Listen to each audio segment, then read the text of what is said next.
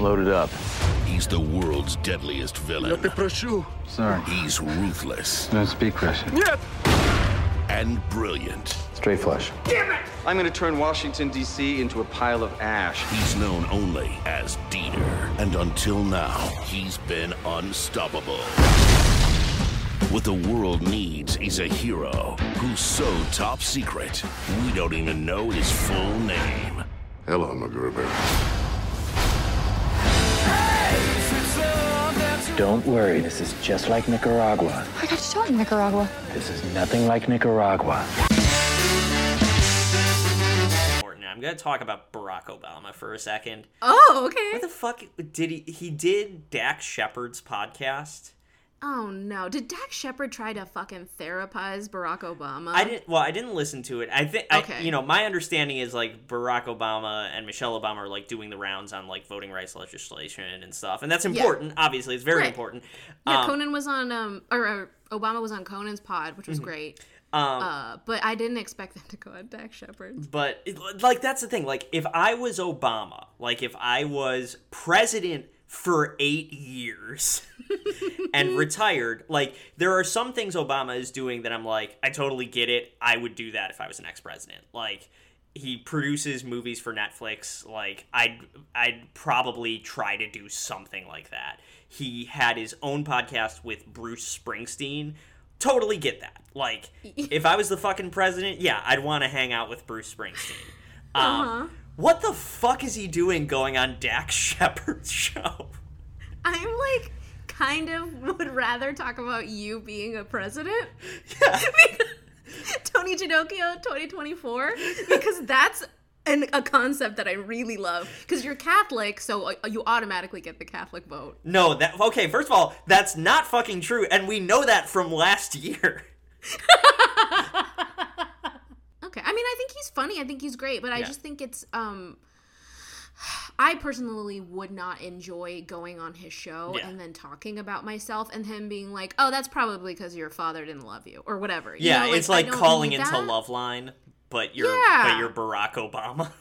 Exactly. If anything, I would have him pay me $150 an hour because, like, I don't want his insight. Right. It's like, I have to be paid to be on this because I can't deal with you. God.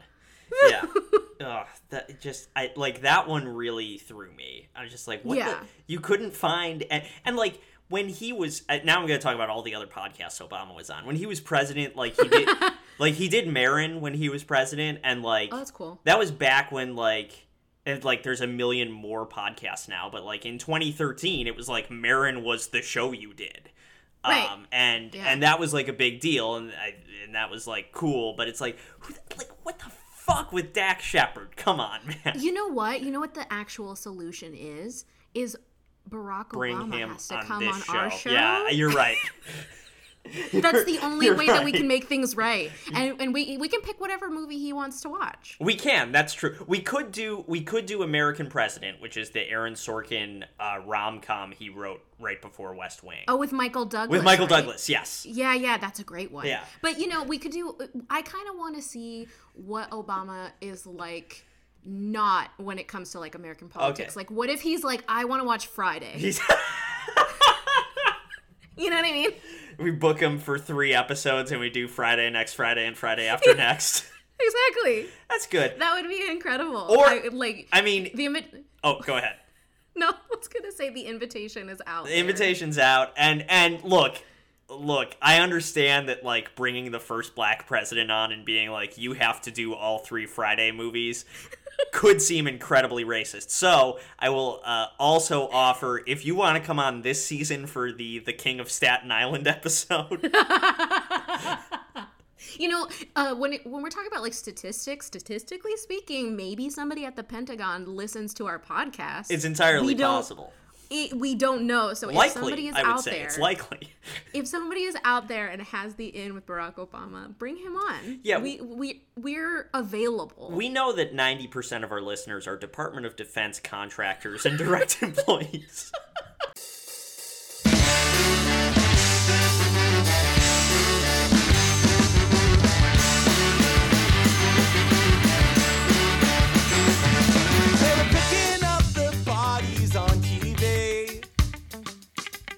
I caught a reflection of you and me, staring back at us while frozen on the screen. Crank the white noise and pretend that we're asleep, dream, dream, dream, dream. What's up, everybody? Welcome to Probably Should Have Known Better, the podcast where we celebrate comedy and age poorly. I am Nadia Vasquez, only one of your hosts, because we have two.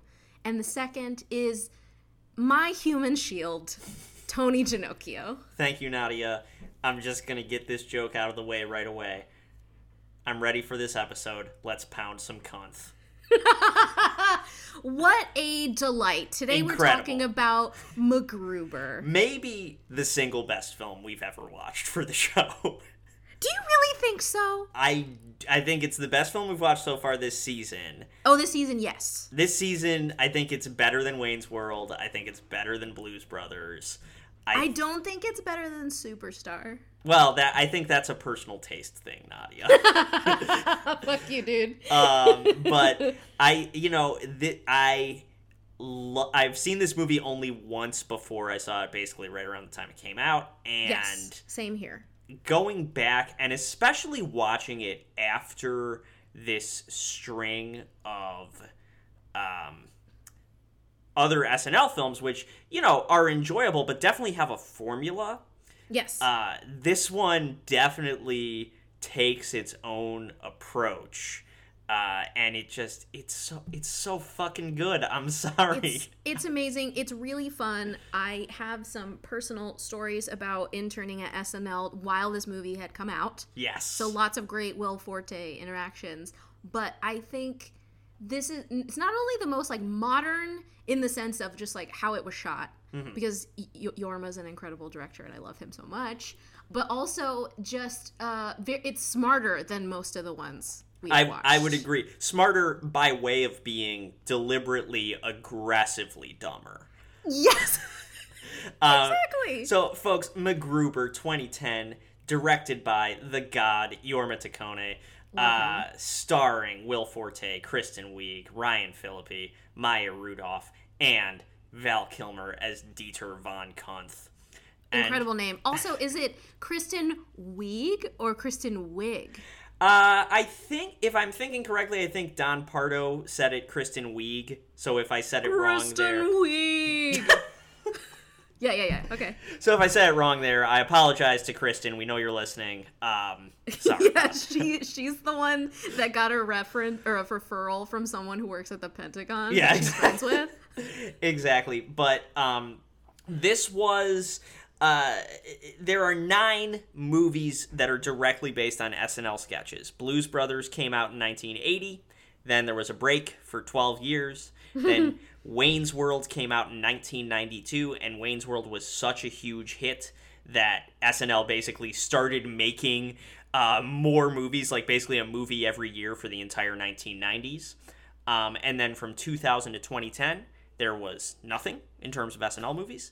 And then in 2010, they made MacGruber, and MacGruber did so poorly at the box office. So sad. That it was pulled from theaters after 3 weeks, and there has not been a Saturday Night Live movie directly based on a sketch in the past 11 years, which is a shame. Because a shame and a crime. This movie is incredible. It's really great. I don't know what critics said about it. I'm leaving that to you to tell us. But I know that everyone that I saw it with in the movie theater, I had a screening through NYU because, of course, they were like, come see this movie for free. And we're like, yes. We could not hear half of the dialogue because people were laughing so loudly. I was skeptical when I heard they were making the movie because the sketch doesn't blow me away. It's basically the same joke over and over again. And in fact, I didn't see it until it came out on DVD, and one of my buddies in LA was like, no, you don't get it. This movie's incredible, and you need to watch it, and here's my copy, and go home and watch it now. And I did, and he was right. For any Gen Z people listening, a DVD is this is this circular, like mirror-like device. On one side is like the label of the movie. On the other side is this like mirror. Inside of the mirror, the movie is That's hidden. where the movie is programmed. The movie is in the mirror, and so you put it in a thing called a DVD player, and this laser reads the movie, and then it projects it onto your It's amazing. So the plot of the film, if you've seen the MacGruber sketches, you know that it's supposed to be like a loose parody of MacGyver, right. in which he's a detective who makes life-saving inventions out of household materials. And basically the way the sketches always worked is he was trapped in a room with his sidekick, Vicky St. Elmo, played by Kristen Wiig, who was always like, 60 seconds till the bomb goes off, MacGruber. And he would take too long to fix things and the bomb would blow up. But that's not what this movie is. No. And also the sketches were so short that you would see a MacGruber sketch throughout the whole episode of SNL, which is not normal. Right. Yes, that's exactly right. It's that short and sweet and ridiculous that you'll get just a few at a time. But they were like, what if we made a movie that was 90-ish minutes long? Yes. And it was awesome. And one of the two strokes of genius, I think, that makes this movie work is they deliberately did not base it on the sketches. Yes. I'll talk about the other stroke of genius in a minute, but like all of the SNL movies kind of begin with like 3 of the sketches like stapled in a row so we can introduce the character. It happens in Superstar where we see Mary Catherine Gallagher try out for gymnastics. We see Leon's radio show in The Ladies' Man. We see a Wayne's World like episode of the show at the beginning of Wayne's World. Here they basically just said we're just going to do like an 80s R-rated action movie, like a Rambo or Die Hard or something like that. And we're going to, this is the second genius move, we're going to cast real dramatic actors in the roles and have them play it completely straight. And then we're just going to have Will Forte dick around in the middle of it. He's the best. Will Forte is, I think, one of the most underrated comedic actors of our time. And I feel like people don't give him enough credit. Yeah, he could be my all-time favorite SNL member. In 5 decades of the show, it is hard to think of someone whose sense of humor has struck me so much. Yes, and he's so committed. Yes. That's the other thing. You can be as funny as you want, but if you don't commit, I can't fuck with you. But he is so committed as MacGruber, as the coach whenever they have some sort of athlete hosting, and he's like the coach that's trying to get everyone pumped up, and then he just dances for 4 minutes. Like, he's just incredible at everything that he does. I love him so much. Nobody screams for comedic effect like Will Forte can scream. Not just on SNL. He does that on Last Man on Earth, too. Oh, my God. I'm so upset that got canceled. It was... Now, I've only seen season 1 of Last Man on Earth. And I think... okay. I won't tell you what you're missing. I think that's because I had a baby after season 1. But, oh, wow. You had a baby. But season 1 was so good. And so different than any other sitcom on network. I think he's just ahead of his time. He is. And it's interesting because his first... I mean, we can talk about this right now, but his first couple of years on SNL, he basically did George W. Bush and nothing else. Because all the shit he was pitching was just too weird. Yeah, I would say he was like the Tim Robinson of his little class of SNL people, and then Seth Meyers became the head writer, and Seth Meyers was like, yeah, you could just go for it. Yeah. And let him do whatever he wanted, and it really paid off. Yeah.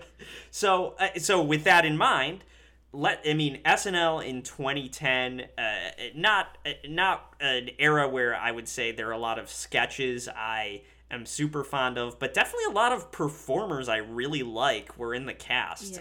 The cast was absolutely stacked. This was season 35. This was the year that I interned at SNL. The repertory players included Fred Armisen, our boy Will, Bill Hader, Seth Meyers, Andy Samberg, Jason Sudeikis, Kenan Thompson, and Kristen Wiig. And the featured players included Abby Elliott, Bobby Moynihan, Nassim Pedrad, and Jenny Slate. Also, John Mulaney was a writer on the show. Yes. So really, hardly any weak links that aren't named Abby Elliott in that cast.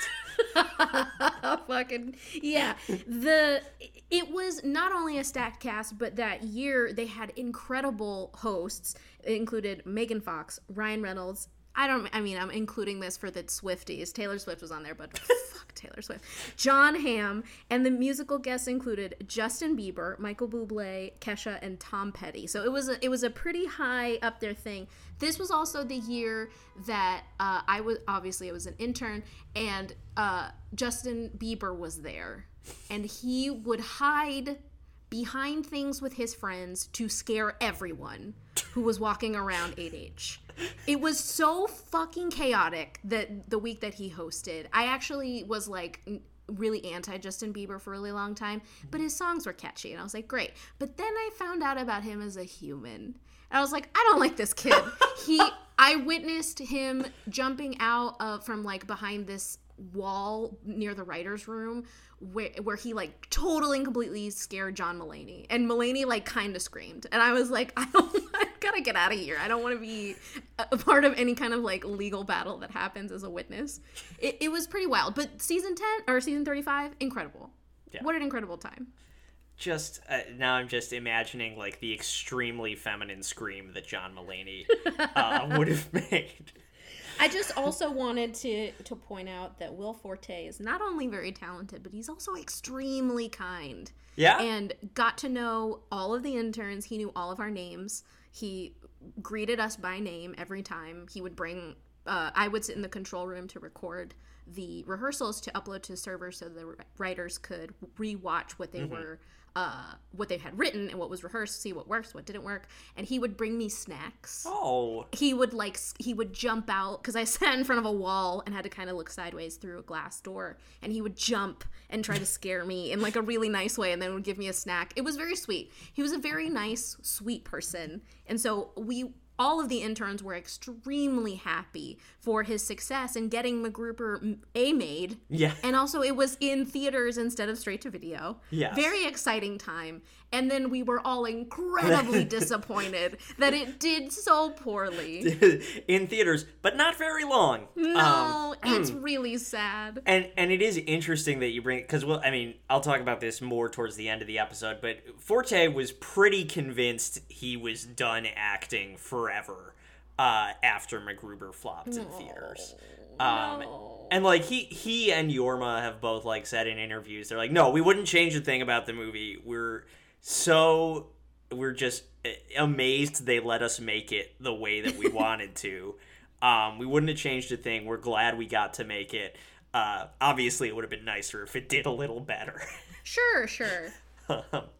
But it's since, I think, kind of come into its own as a cult classic.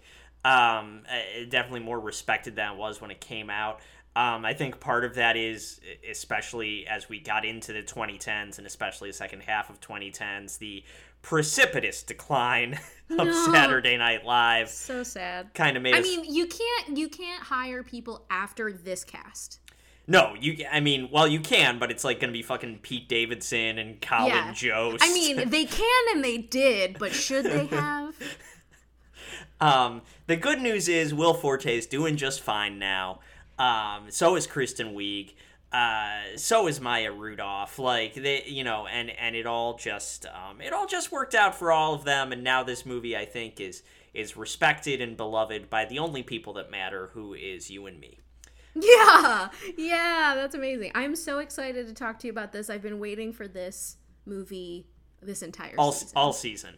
And also, before we get into the movie, Nadia, happy 50th episode, by the way. Oh my god! Happy 50th, pal. It's technically going to be the 52nd episode that we upload to the SoundCloud. But if you don't count the Magic the Gathering bonus episode or the episode we did with our friends at Vicious Cycle, if you treat those as kind of out of the cycle bonus episodes, then yes, this is our 50th episode. Wow. I'm so honored to have done this with you for so long. We have just fucked around 50 times plus 2. So with that said, first question, which I think we've already started to talk on, is why does it work so well? Well, the soundtrack to start. Banging soundtrack, so many Just bops. slaps so hard. So many 80s. I mean, obviously they're parodying 80s action movies, but they were like, what if we parodied 80s action movies with every amazing song from the 80s? I thought the hardest I was going to cheer music cue wise was going to be Rosanna by Toto. But then I forgot that they also did Take Me Home Tonight by Eddie Money, which is such a banger, and in that scene it works so well. It's so good because the majority of that song is just him walking in slow motion, and I love it. Him walking in slow motion, and then just the ultimate, like, and it's because Jorma directed the film, the ultimate, like, Lonely Island gag of slow motion giving the finger while you walk by someone. I love it. I think The Lonely Island deserves more credit in general because I think that they kind of, especially for those of us who are super young when they came out, I was in high school and I was just like, this is shaping who I am as a person and all of my taste in comedy because everything they do is just so smart by being aggressively dumb. Aggressively dumb. And there are so many moments in this movie that we're going to talk about where they just build with this huge setup and just hit the dumbest possible joke. And it's, I mean, the celery one is a great example, and then this film also has my favorite sex scene I think I've ever seen in any movie. You know, I hate a sex scene in general. I think we don't need them, but this one needed them. This one's so good. So good. And that's true of, like, all of Jorma's stuff and all of the Lonely Island stuff. Like, Hot Rod definitely was that way. Yes. And Hot Rod, I think, was written for someone else and they rewrote it. I think it was written for Will Ferrell or something originally, and then they rewrote the script and just like, no, we can make this much dumber. I can see that. You haven't seen Popstar yet, right? I've not seen Popstar yet. Oh man, you're in for a treat. That I think is my all-time favorite movie, so I'm very excited to talk to you about that. Oh, that is coming later in the season. It is coming, yeah. So like that all works for me, and like the other stuff you said, Lonely Island produces Pen 15, right? Right. Okay, and then which you'll love. And then I Think You Should Leave, of course, is Lonely Island as well. Everything that I love, basically. So I feel like these guys got a good sense of humor. They've got a good sense of humor, and I think, they're from the Bay Area, which is the greatest place in America. So I feel like everything that they were influenced by, I mean, if you've seen the Bash Brothers special they did for Netflix, it's everything influenced by the Bay Area and hip-hop and everything. They're so weird, but also grounded in a lot of heart. Yes. Nothing is made out of malice or just to make fun of something. It's just great, and I think that's why this movie works. Is that it's not about, that the Val Kilmer villain is not really that bad of a villain. No. I'm actually on his side a lot of the time. the moment where he's like, oh yeah, I don't know, man, because I got a team of evil villains together, but I packed a bunch of C4 in the van. When he like psychs MacGruber out with that. And he's like, are you kidding me? Yeah. I did the exact same thing. Listen. Everything about this movie I think is so perfect, except that nobody fucking watched it. No, that's exactly right. And I think the other thing that we need to celebrate for a few minutes that also makes this movie work is Will Forte's ability as an actor. Super underrated actor. He plays it so straight. Yes. Which is why it's so funny, but if he had played it on the nose comedy, it wouldn't have worked. And it's not like... I'm sorry to just keep talking about how great this movie is, but like this could have been like a C+ movie if he played the whole thing as like this macho. Like the first 15 minutes he's kind of like, hey, I got an idea, no fucking way. Like he's playing it up, and it's a funny line, but he's just playing it up this super machismo like big action star guy. But when the van blows up And when he starts going, no, no, no, no, no, no, no, no, like, that's when the movie turns the corner for me. Yeah, it's really, he's just so good at playing every facet of humanity. What a cool fucking guy. Just, I want to hang out with him so bad. I'm putting it out into the universe that Will Forte will be my friend someday. the fact that he, like, starts as this tough guy, and then you realize that he's this just pathetic, like just crushing anxiety within him, and it all is starting to come out. He picks up Ryan Phillippe at one point and uses him as a human shield. Like, it's so good. Okay, sorry. Opening scene and theme song. No notes, A+ on that. Basically, we get introduced to Val Kilmer's character, who is stealing a nuclear warhead. Right. In the most violent way possible. Like, don't think that you're going to come into this without watching the most ridiculous violence you've ever seen. I'm not somebody who watches these kind, like, I've never seen The Sopranos. I've never seen, like, The Wire. I couldn't get through that episode of Breaking Bad where he breaks the plate and he has to kill a guy in the basement. Yep. I was like, I can't handle this. I don't want to do it. But I watch this and I do not close my eyes because everything about it is so funny. It's very over the top. And then it made me think they took all of the tropes of 80s action movies, like henchmen, and like Russia being the villain, all of that stuff, and they really made it work.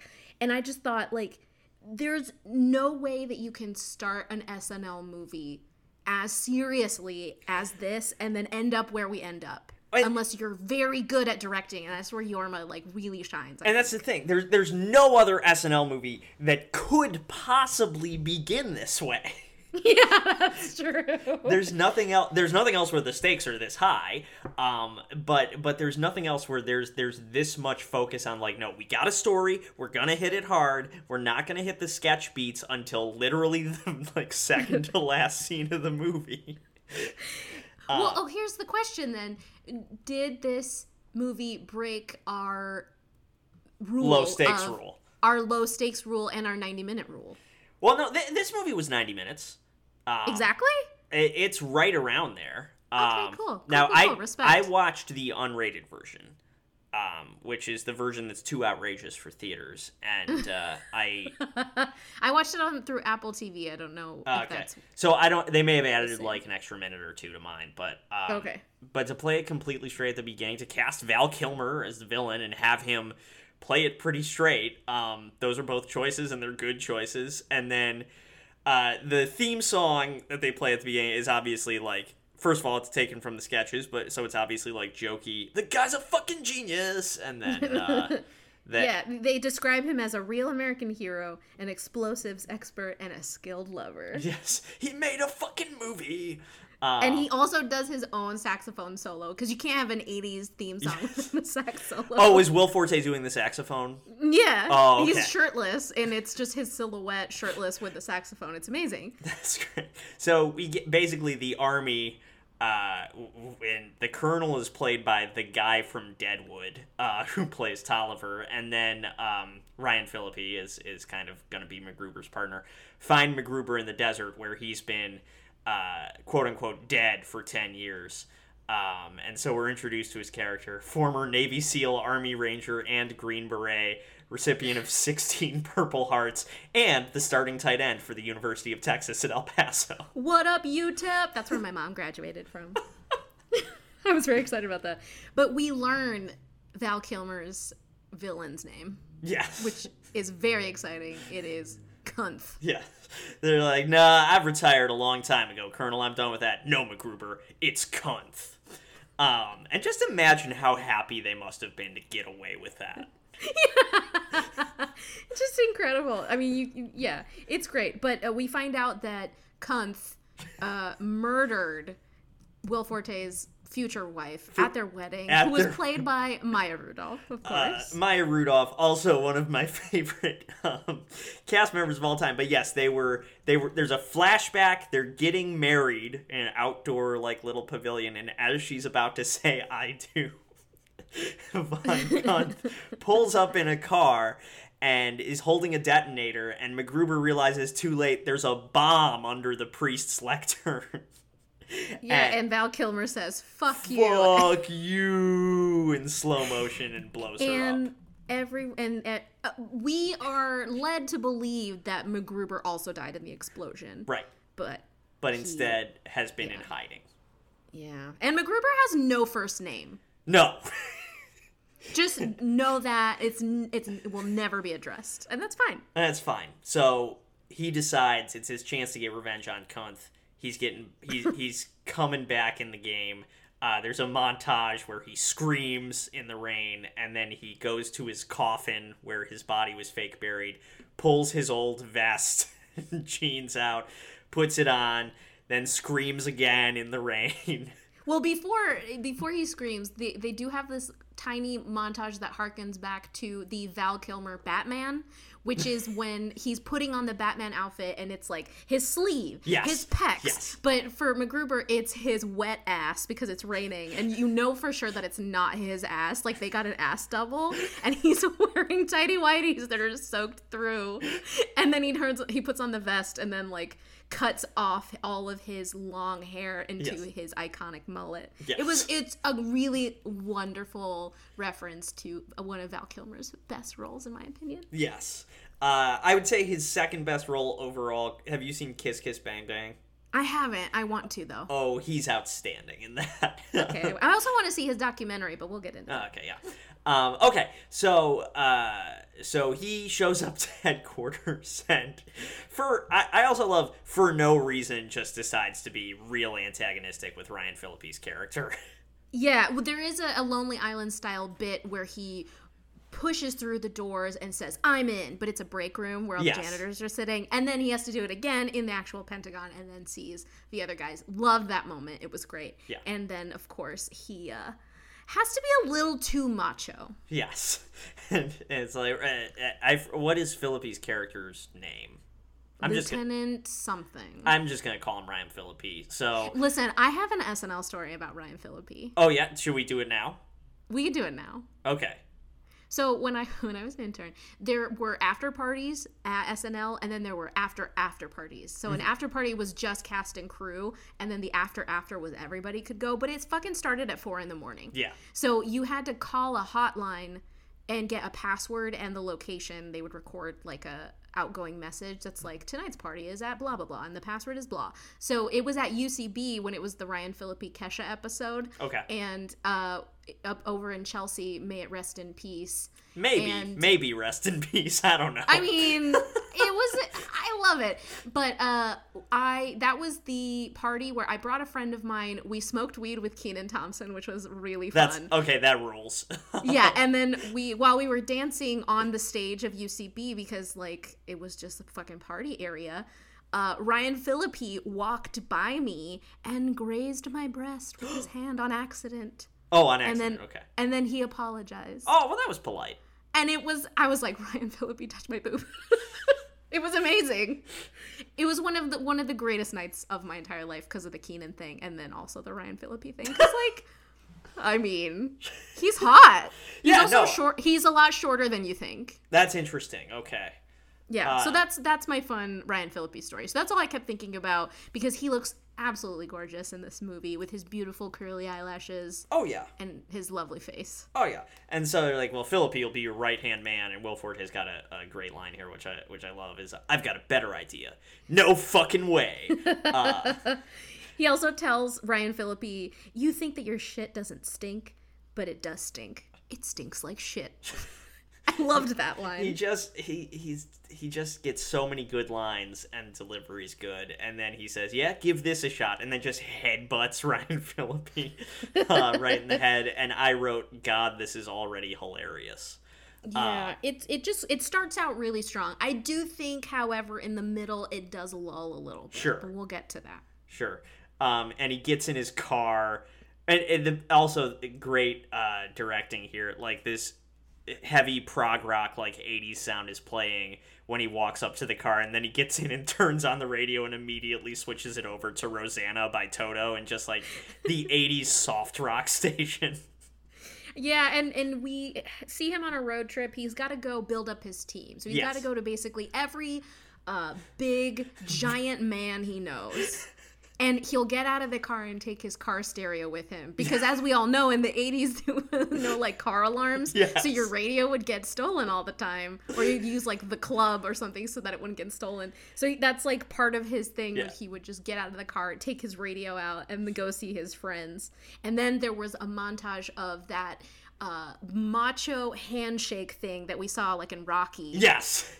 Which was incredible. And all the names on the list that he's going to are like Vernon Freedom, Tug Phelps, Tanker Lutz, Brick Hughes, like just big lug meathead names, which is great. And I think they're all professional wrestlers. I I'm think not you're right, familiar with that community, but I did laugh at how giant they were. There was one moment that I don't think would fly nowadays, but yes. MacGruber's finally gets to the last giant man, and he gets handed a smoothie by a guy, and then they start making out, and MacGruber's like, ew, scratches and then, him off the list. Yeah, I don't think that would fly nowadays, but it makes sense, if it was an 80s thing. Yes. And the other line that made me really laugh was he was talking to one of them. He's like, "You've been working out in the past 10 years. Every day's a workout when you got a 20-pound python in your pants." And MacGruber's friend is like, "Huh, you and your dick comments." And MacGruber, perfect delivery. It's fun to say them. It's fun to hear them. Exactly. But then there's the last person that he's trying to get for his team, and that's Vicky St. Elmo. Oh, Vicky. She's just living a suburban life where she writes music about love. And she also is stuck in the 80s. Yes. Everything she's wearing, her hairstyle, it's all 80s. Kristen They're meant to Wiig, be. heavy 80s feathered hair. And she turns him down. She's like, "No, I'm retired. I'm doing my music now." And so... But if she changes her mind, here's a little note about where he is. And she opens the note and it just says, "I'm at the Pentagon," in like a third grader's handwriting. It's so funny. It's just... It would have been one thing if they like wrote it like a regular, like a Yeah. just a regular person's handwriting, Yeah. but it was clearly written by a child. It was really good. So he gets back. All of his team is in the van. He has some more back and forth with Ryan Phillippe. "How's your nose, rookie?" And Ryan Phillippe's like, "I banged it into a giant vagina." MacGruber's comeback is, "I bet you wish your nose was a dick so you could use it to fuck butts." And then MacGruber explains that he's got his crack team in the van, and he's also hand-packed the van with all the C4 he's gonna need for the mission, and then the van blows up and kills his entire team. It's so sad, and he, of course, just loses his mind and becomes the MacGruber we see throughout the rest of the movie, which is very flawed. Incredible reaction of him just completely falling apart. Just no, just And we get taken to the Pentagon after that because there's been a funeral for all of them, and the colonel's like, "Look, I gotta take you off of this. You're clearly not well. All of your friends have fucking died." And he's just like, "No, don't do this." And the colonel leaves, and it leaves Will Forte with Ryan Phillippe, and he's like, "You know what? I really want you to be on my team." And Ryan Phillippe shuts him down, and then he totally loses it again and is like, "I will suck your dick. I will suck your fucking dick." Just point at something in the room and I'll fuck it for you. Just tell me what you want me to Tell me fuck." what you want me to fuck. And then he takes his pants off and you see his butt. It's a whole thing. It's that just the fact that, and I think this was probably deliberate, because like I said, if he had stayed the same way he was in the first 15 minutes of the movie, I would have given this movie, like I said, like a C+ grade. Yeah. And the fact that he's just falling apart for the rest of it I think so this could have funny. been something helpful that they could have done in like The Ladies' Man.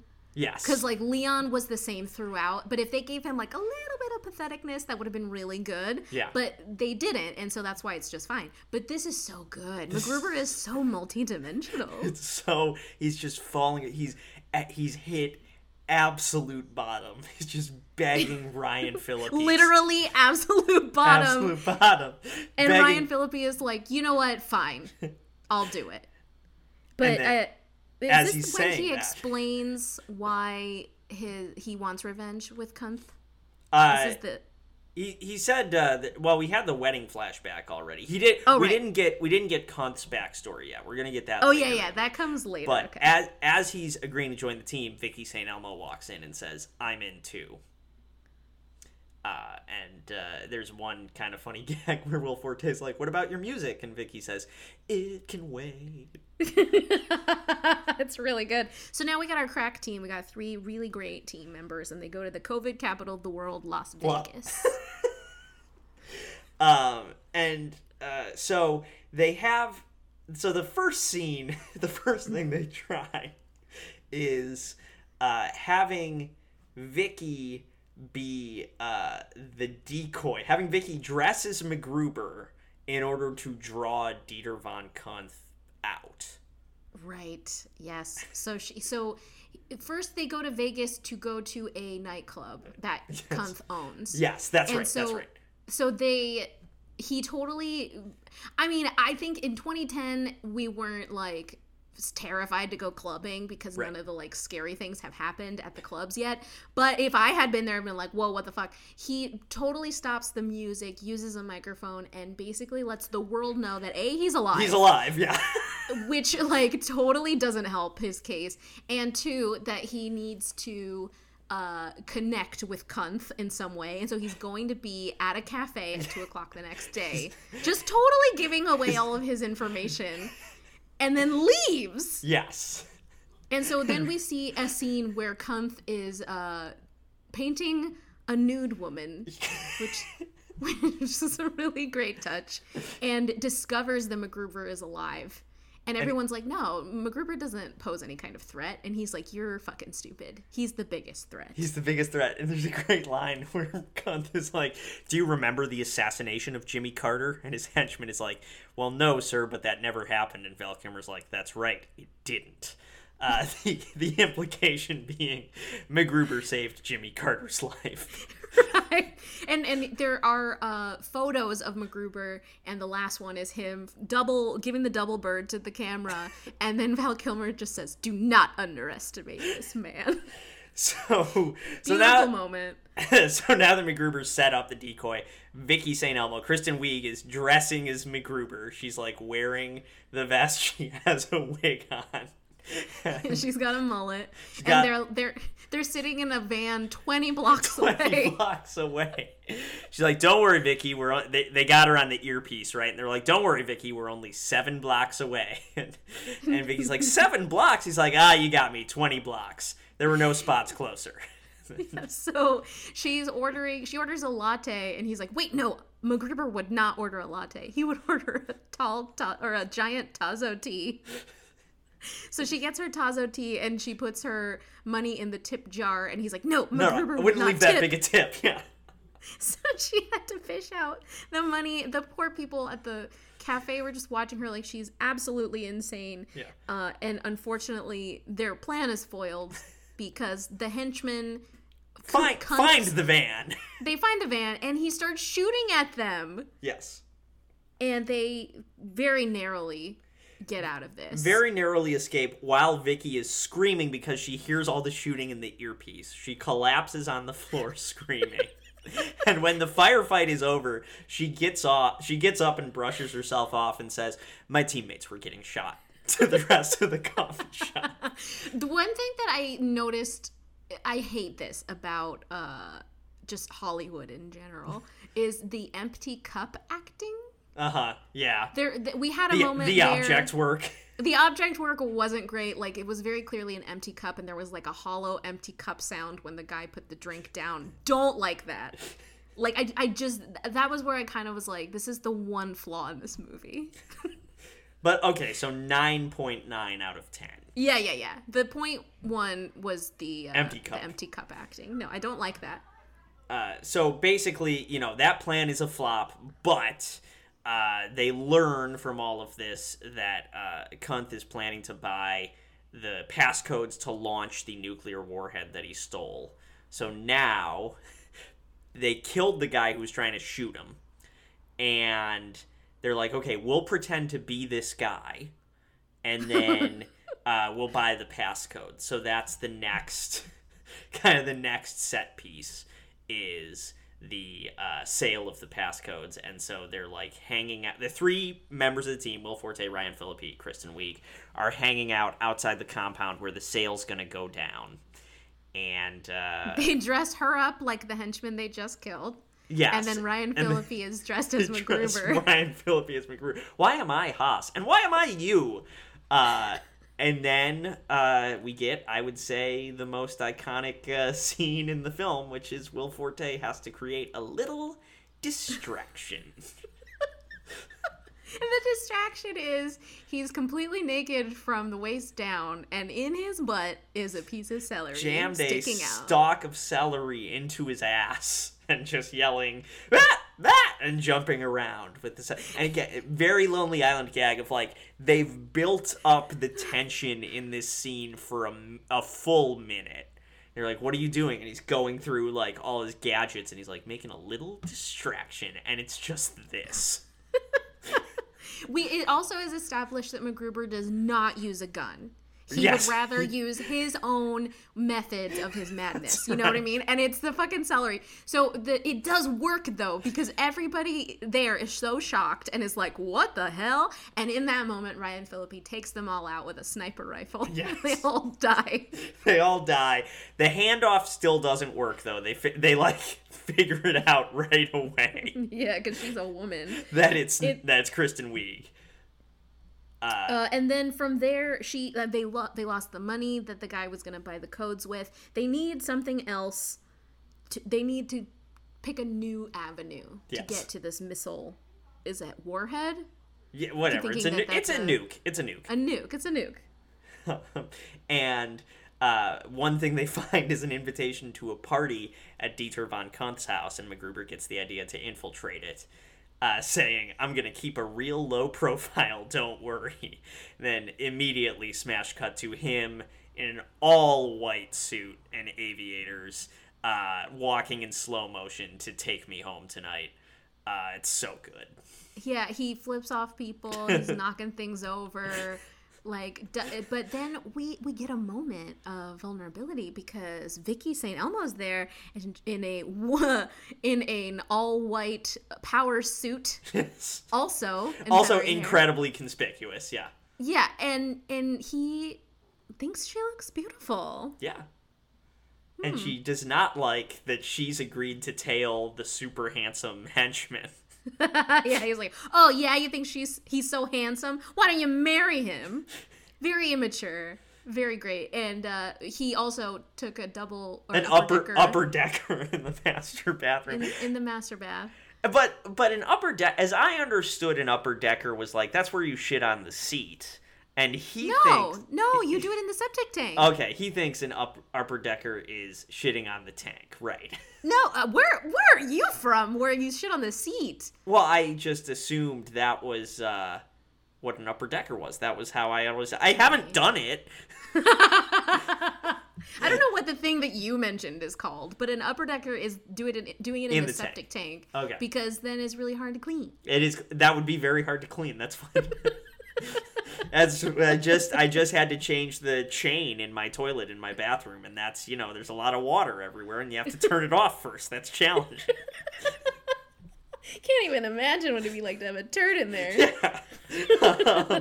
Anyways, they have a showdown at the party, and there's some very funny moments where for Dieter von Kunth makes the joke about how he blew up his own van to trick MacGruber into saying "You are fucking kidding me! I did the same thing." And then the other line I love here is MacGruber's threat to Dieter von Kunth saying, "I am gonna rip your dick out and shove it in your mouth, and that is non-negotiable." Which is something he will repeat 8 more times in the movie. Yeah, it's great. The big plot point here that we cannot forget to mention because it comes back later is that Kunth is playing against a United States senator in a poker game. Yes. And loses, or the senator loses $750,000, and is tasked with something we don't know about. They do include an envelope of some type in his gift bag, and we will see it later. Put a pin in that, everybody. Pin in that. Yeah, it's going to be Chekhov's envelope. And so so he walks right up to Von Kunt and is like, what are you going to do? And then MacGruber just gets immediately thrown out of the room and gets pulled off the mission. Yeah, well, he showed his face. Kunt knows that he exists now. All the elements of surprise that they had are gone now. Completely gone. It was his own hubris that created these kinds of problems, and the Colonel takes him off the case, and he's super, super bummed out about it because he needs to exact his revenge. Super bummed about it. Tries the Colonel again with the, look, I will let you fuck me. I will suck your dick. I will suck your fucking dick. Oh, this movie is rated R. I mean, It's I don't know hard, if it's hard R. And if hard it's R. not clear why, we should do the next scene, which is where he bonds with Ryan Phillippe. Yeah, so they're bonding in this like trailer park area, and Ryan Phillippe's curious, like, what is the deal with you and Kunt? Well, turns out MacGruber and Kunt were college pals. Yes. And he was the one who was dating Maya Rudolph in college, but she cheated on him. They got engaged. They were engaged, and she was pregnant with his child. Yes. And she cheated on him with MacGruber, and then he's like, and she was pregnant with his child, and of course I had to have her terminated so we could start fresh. And then MacGruber's like, and then he took that from me. And Ryan Phillippe has the reaction all of us are having, which is, this is fucked up. He's so horrified. And the way MacGruber like tells the story too, he's like, yeah, they were engaged, but then I started banging her and mowing her box, and she was the first person I was comfortable enough to have eat my ass out. He says, eat out my butt. Yeah. Which made Ryan Phillippe so uncomfortable. And of course, this was not said in front of Vicky. She was out using the bathroom number 2, and at that moment, though, we fucking run into some problems because some assassins come to take out MacGruber. Suddenly ambushed, and so MacGruber's knee-jerk reaction, incredible action sequence, grabs Ryan Phillippe and drags his body in front of him to use him as a human shield, and then runs with Ryan Phillippe's body to the car with Vicky. And Ryan Phillippe's like, holy shit, man, that was incredible. How did you know I was wearing a bulletproof vest? And he's like, you were wearing a bulletproof vest?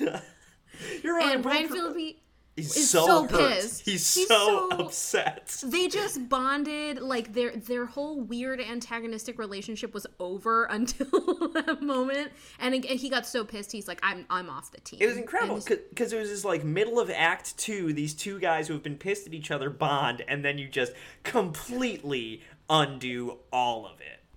Yeah, it was so sad. But what else was he gonna do? He betrayed him.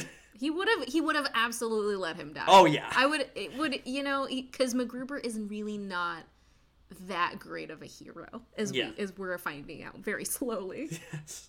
So MacGruber also took a bullet in the thigh.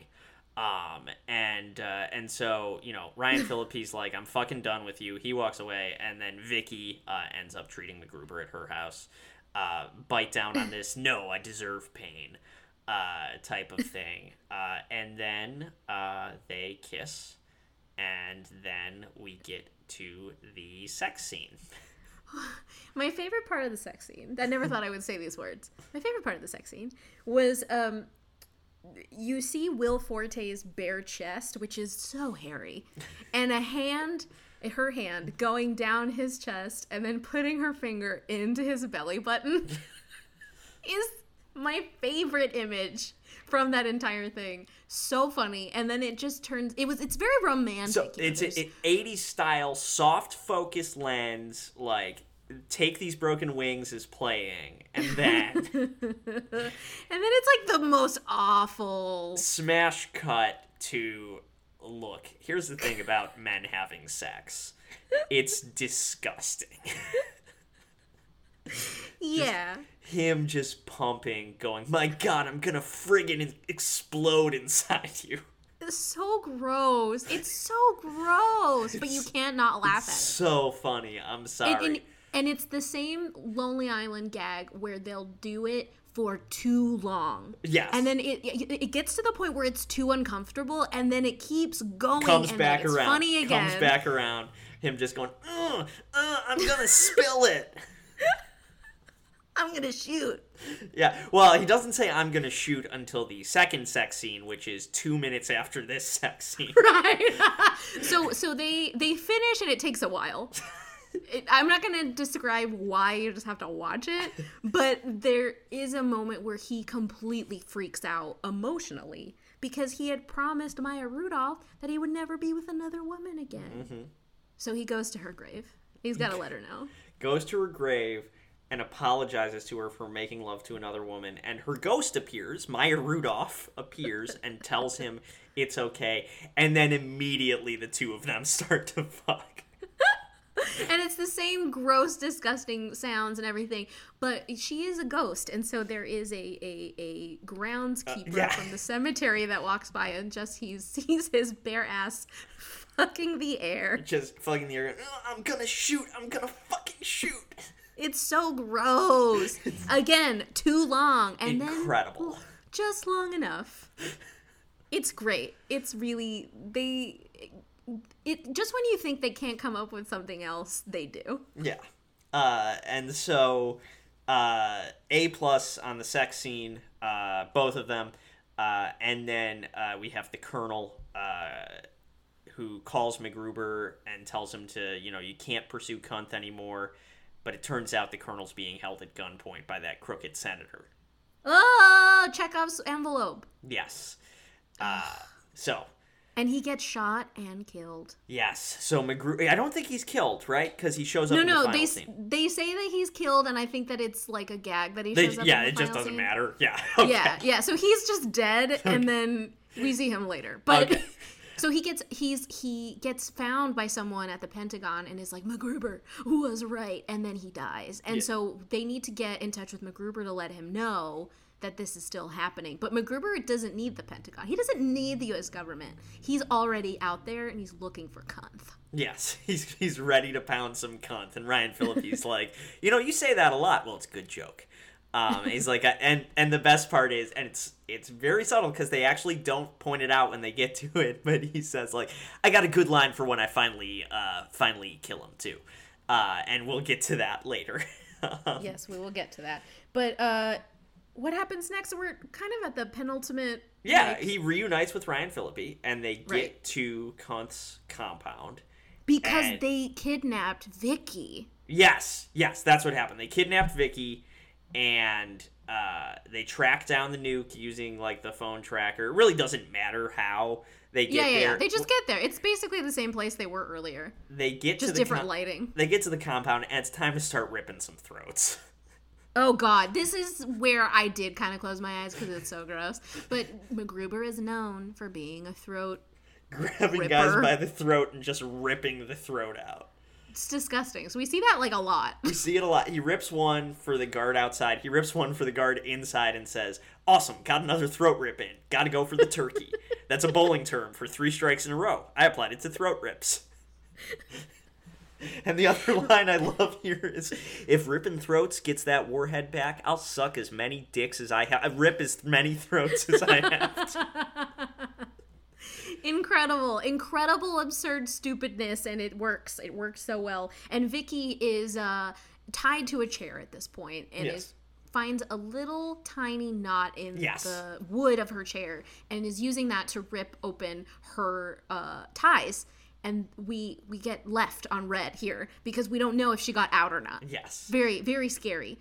But then MacGruber and Ryan Phillippe are cornered. They're nowhere near Kristen Wiig. They're nowhere near the nuke, but they're around so many guys with so many guns. Yeah. So Ryan Phillippe slides a gun over to MacGruber and is like, "You're gonna have to use this." And MacGruber picks it up and just starts firing bullets wildly, like not hitting anything. And immediately, the real reason why he never uses guns is just because he doesn't know how to use them. But immediately she's just like, "Holy shit, this is so much better than those stupid fucking gadgets I used to make." So good. So he hits no one, but Ryan Phillippe hits everybody, and they're fine. Eventually getting to Vicky, and gets the third throat rip. Oh, right. I forgot. Ryan Phillippe's like, "You really want that throat rip, don't you?" He's like, "Yeah, but I know you're not into it." And they do. They get the guy. His throat is gone. And they finally find Vicky, who we think is getting out, but she really just tangled herself in more with her ties and is like on the floor, the broken chair. And is like, "Hi." Yeah. And so they get cornered by Von Kuntz. Oh my god. And they're going to launch a nuke towards Washington, towards the Capitol, and they're going to frame MacGruber for it. And Von Kuntz holds up this manifesto, and he's like, "They're going to know you did it when they read your anti-government manifesto outlining your plan to nuke Congress." And it's just binder paper Yeah. with the words, "Fuck you, America." on it. Yeah, and not only is that funny, but MacGruber's reaction of like, "Guys, you gotta believe me, I did not write that." And they're like, "We know." So funny. But before anything happens, they have MacGruber basically by the balls. They have his hands behind his back. Yes. They've got their friends held at gunpoint. And Kuntz wants to do just one thing before anything else happens. And he takes out these golden scissors and chops off his mullet. Yeah. So upsetting. Everybody is so worried and crying. And then Will Forte has this beautiful moment where he's full of rage. He's incredibly red. Yeah. His head is shaking. And that is what propels him to kill everyone. It gets double throat rip in. Ryan Phillippe does the celery thing to create a diversion. Yes, we see Ryan Phillippe's butt. Yes, and, chains Von Kuntz to the warhead and said, "Only record I'm going to break is the amount of dick in your own mouth record." And Kuntz... and what happens is, this now 70 minutes into the movie, we get a MacGruber sketch. Yes. 3 minutes, MacGruber. Yeah, so, and this I just think is so brilliant. It's like the entire movie, we're like, we're not going to make it a sketch because the sketch is dumb, and then at the end you're like, but you kind of want to see one MacGruber sketch. Yeah, and it has to be the ultimate thing, which is a nuclear warhead. So he's asking people for a bunch of random things, and they're like, "Here you go, MacGruber," and it's Ryan Phillippe and Kristen Wiig. I also love opening the warhead and just reacting with, "Holy shit, what the fuck is all this?" Yeah. So he's asking for all these materials, and you think that he's going to be building something to take apart the nuclear warhead, but he actually just fashioned an engagement ring for Vicky and asks her to marry him, and she's like, yes, 2 minutes, MacGruber. It's very romantic. Very romantic. So they get away. Von Kuntz is chained to the bomb, and they get away. And we cut to 6 months later, which is the wedding between MacGruber and Vicky St. Elmo. Yeah, they did it. They made it. And then their colonel is there in the audience. Yes. We thought he was dead, but he wasn't. And then Will Forte realizes a moment too late, there's a bomb up at the front of the wedding, and Von Kuntz is there. Yes, he lost a hand, and he is very scarred in the explosion that happened, but he actually succeeds in saving only Vicky, though, not the priest. And they go into a really horrifying fight in their wedding. So they get into a fight, and this is where he delivers the line that he was always saving for Von Kuntz for when he finally got him. And it's just, "Hey, Von Kuntz, suck your own dick." Yeah, and he goes to cut off his dick, but it's gone. Doesn't have it. It was lost in the nuke explosion. And Kuntz is so excited about it. He's like, "I lost it." And then they get into just a horrifying fist fight. just disgusting, nasty fighting. And then he eventually falls off of a cliff. 'Cause there was a cliff there for some reason. And then MacGruber pees all over him. Yeah, MacGruber it's really bad. Grabs a gun, shoots him off the cliff, fires a rocket launcher, and then pisses on his corpse. Then turns around and goes back to Vicky and says, "I do." Credits. And that's the end. A plus film. 0 notes other than the empty cup gag. Yeah. Just absolutely love it. So happy we got to watch it. This is really, really nice. Will Forte and Yorma were asking the interns, because a lot of us went to the same school. They asked us, what did you guys think? And we loved it. And then, 3 weeks later, they seemed pretty bummed out. I don't blame them. And so that brings us to our next segment, Nadia. So obviously all of these movies are vehicles for Saturday Night Live cast members to make the jump into film, and we take a look at how successful they were in a segment that we're calling Good for Them. And so Will Forte was very sure he would never act again after MacGruber. He was like, maybe I'll get into writing, maybe I'll just retire. Like, he was very bummed about leaving Saturday Night Live. He said in interviews that was the highlight of his career and something that he really loves, and those people were his family. And then a couple things happened. At the suggestion of a friend, he tried out for some dramatic roles, and he ended up getting the lead in Alexander Payne's Nebraska with Bruce Dern, which was nominated. I think it was nominated for Best Picture.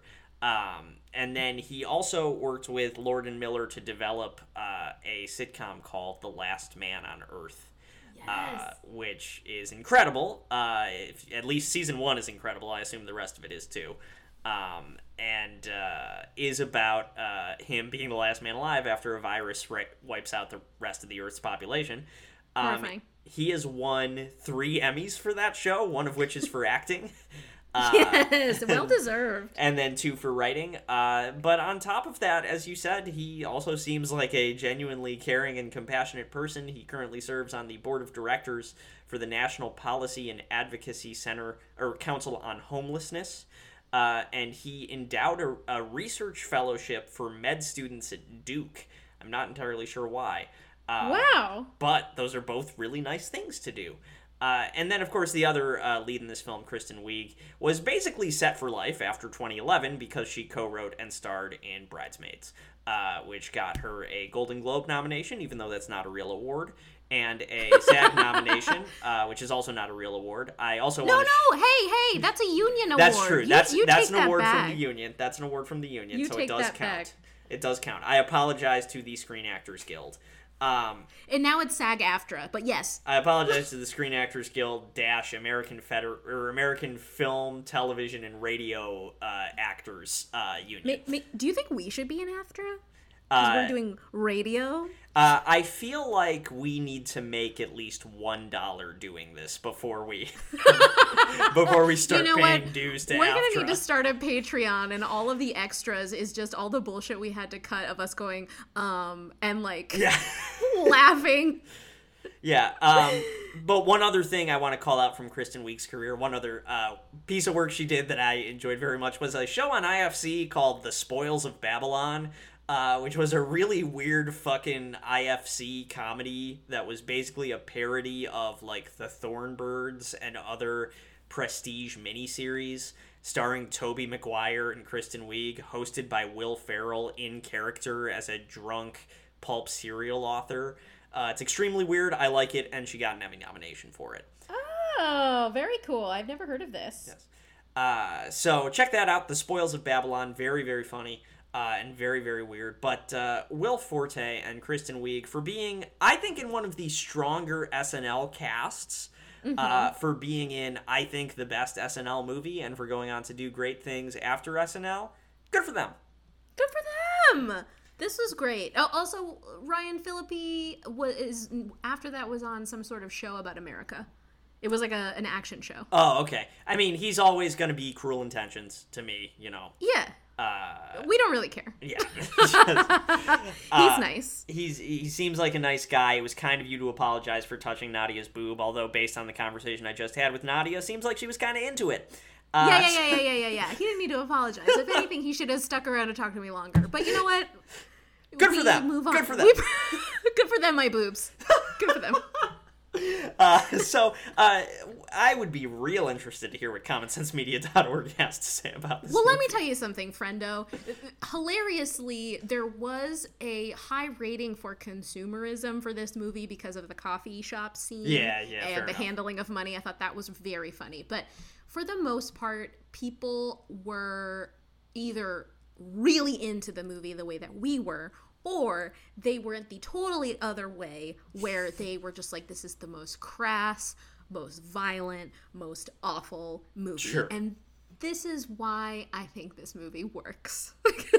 Because the adults hated it, but the children loved it. So I'm going to read to you some kid reviews. Okay. Because adults just are boring. So this 14-year-old teen wrote, quote, "It is violent, has sex, and language. These things are used to make the movie funny. If your kid is 12 to 15, it is a judgment call. It is not a great movie, but it is very funny." This teen is wrong. Yeah, teen's wrong. It's a great movie. Right. "I enjoyed the movie. If your teen has trouble," this is why I love this review. "If your teen has trouble telling reality from movie, this is not the movie for them. Most teens will have no problem with this movie." Yeah, I would say if you have like severe dissociative disorders, like, yeah, don't watch a lot of SNL films. Right. This one was really sweet. This is an 11-year-old child that wrote this review. Quote, "I'm in a bind." So this is more of a question than a review. "I want to see it, as well as my brother, whom is 14, and I'm 11. My dad says it's up to me, and we will go see Iron Man 2 or something while my brother watches MacGruber tomorrow, since we're going to the theater, and my bro insists on watching it. We have seen the skits, love it, and are thrilled to watch the movie, but I think I might not want to open myself up to it. I mean, I know a lot of cusses and about sex, etc. I don't think there would be a lot of stuff being revealed, but I would like some of your opinions." And then nobody replied. This poor child. I really hope he didn't go see it. It's not for him. No, I would say if you're 11, this is probably not the first movie I'd recommend. No, you watch Wayne's World. Wayne's World's great. Wayne's World's a little dated. I think, like, you'd be like, who the hell is Alice Cooper if you were an 11-year-old watching Wayne's World? Yeah, but if you're an 11-year-old, you're like, who the hell is Wayne and Garth? Yeah, that's true. You know? But, yeah, those are the only reviews that I thought were worth mentioning. Overall, it's a very divisive movie. I believe it. It was polarizing at the time, but I think especially, again, when it's like, there haven't been any SNL movies for 11 years. This is the last one. Like, there's obviously ones that are, like, kind of count, like Popstar is, like, obviously a Lonely Island production, but this is the last one based on a sketch. And it's like, what fucking sketch would you even use to make a film now? Like, I can't think of anything that is... I mean, I would watch a Stefan movie. Maybe. For sure. Maybe. That's something. If Mulaney wrote it, I would watch that. Yeah, I would definitely... But Bill Hader is doing Barry, and it's way better than anything. Yeah, but, I think Bill Hader's moved beyond doing Stefan now. I mean, I guess the only person that Lorne has thought... but I wouldn't say The King of Staten Island is produced by Lorne, right? It's not. It's a Judd Apatow production. Right. So you know, if you look at the cast now, the only person that I think could pull off a movie is Bowen Yang. Sure. But it would have to be about the iceberg from the Titanic. Yes.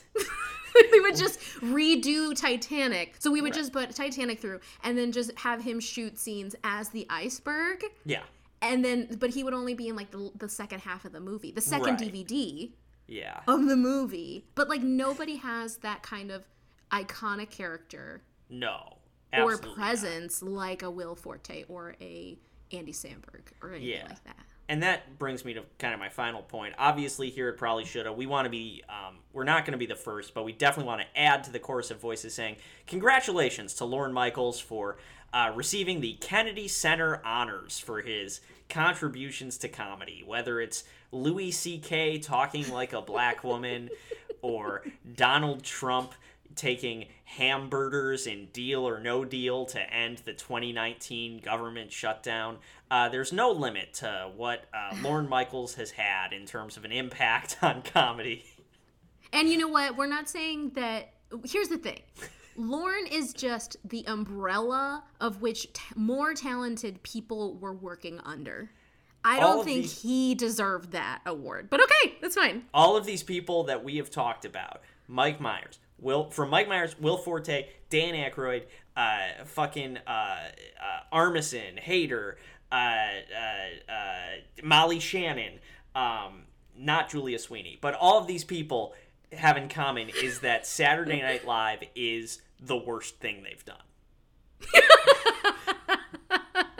Yes, this is true. Not it's Pat. But yes, it makes me a little bummed out that somebody would take the credit for it all, but I guess somebody's got to run the show. Somebody's got to run the show. So on that bleak note, any final thoughts, Nadia? I love MacGruber. I think I'm not an action movie person except for the Fast and the Furious movies and MacGruber. Yeah. I would say I'm gonna say best SNL film. Blues Brothers is too long. Wayne's World is good, but the ambition on display in MacGruber, I think, makes it work better. Yeah, just mad respect to Jorma as one of the greatest directors ever. Anything that The Lonely Island touches is gold, and we'll talk about that when we do Popstar. Yeah. Jorma, absolutely brilliant. Loved you in that episode of Girls where you were the weird dude who tried to fuck Allison Williams. He did, and we got to see his little tush. Oh, that's right. Yes, that was later. Yeah. Yeah, that was later. He's so great. I think he's just so funny, and his wife is also an incredible director. Very cool people that I think deserve better. But whatever. Well, on that note, we love The Lonely Island, Lorne Michaels, whatever. Probably should have. Facebook, Twitter, Instagram. We'll see you next week. Bye. I feel the hunger. It's a hunger that tries to keep a man awake at night. Are you the answer? I shouldn't wonder when I can feel you whet my appetite.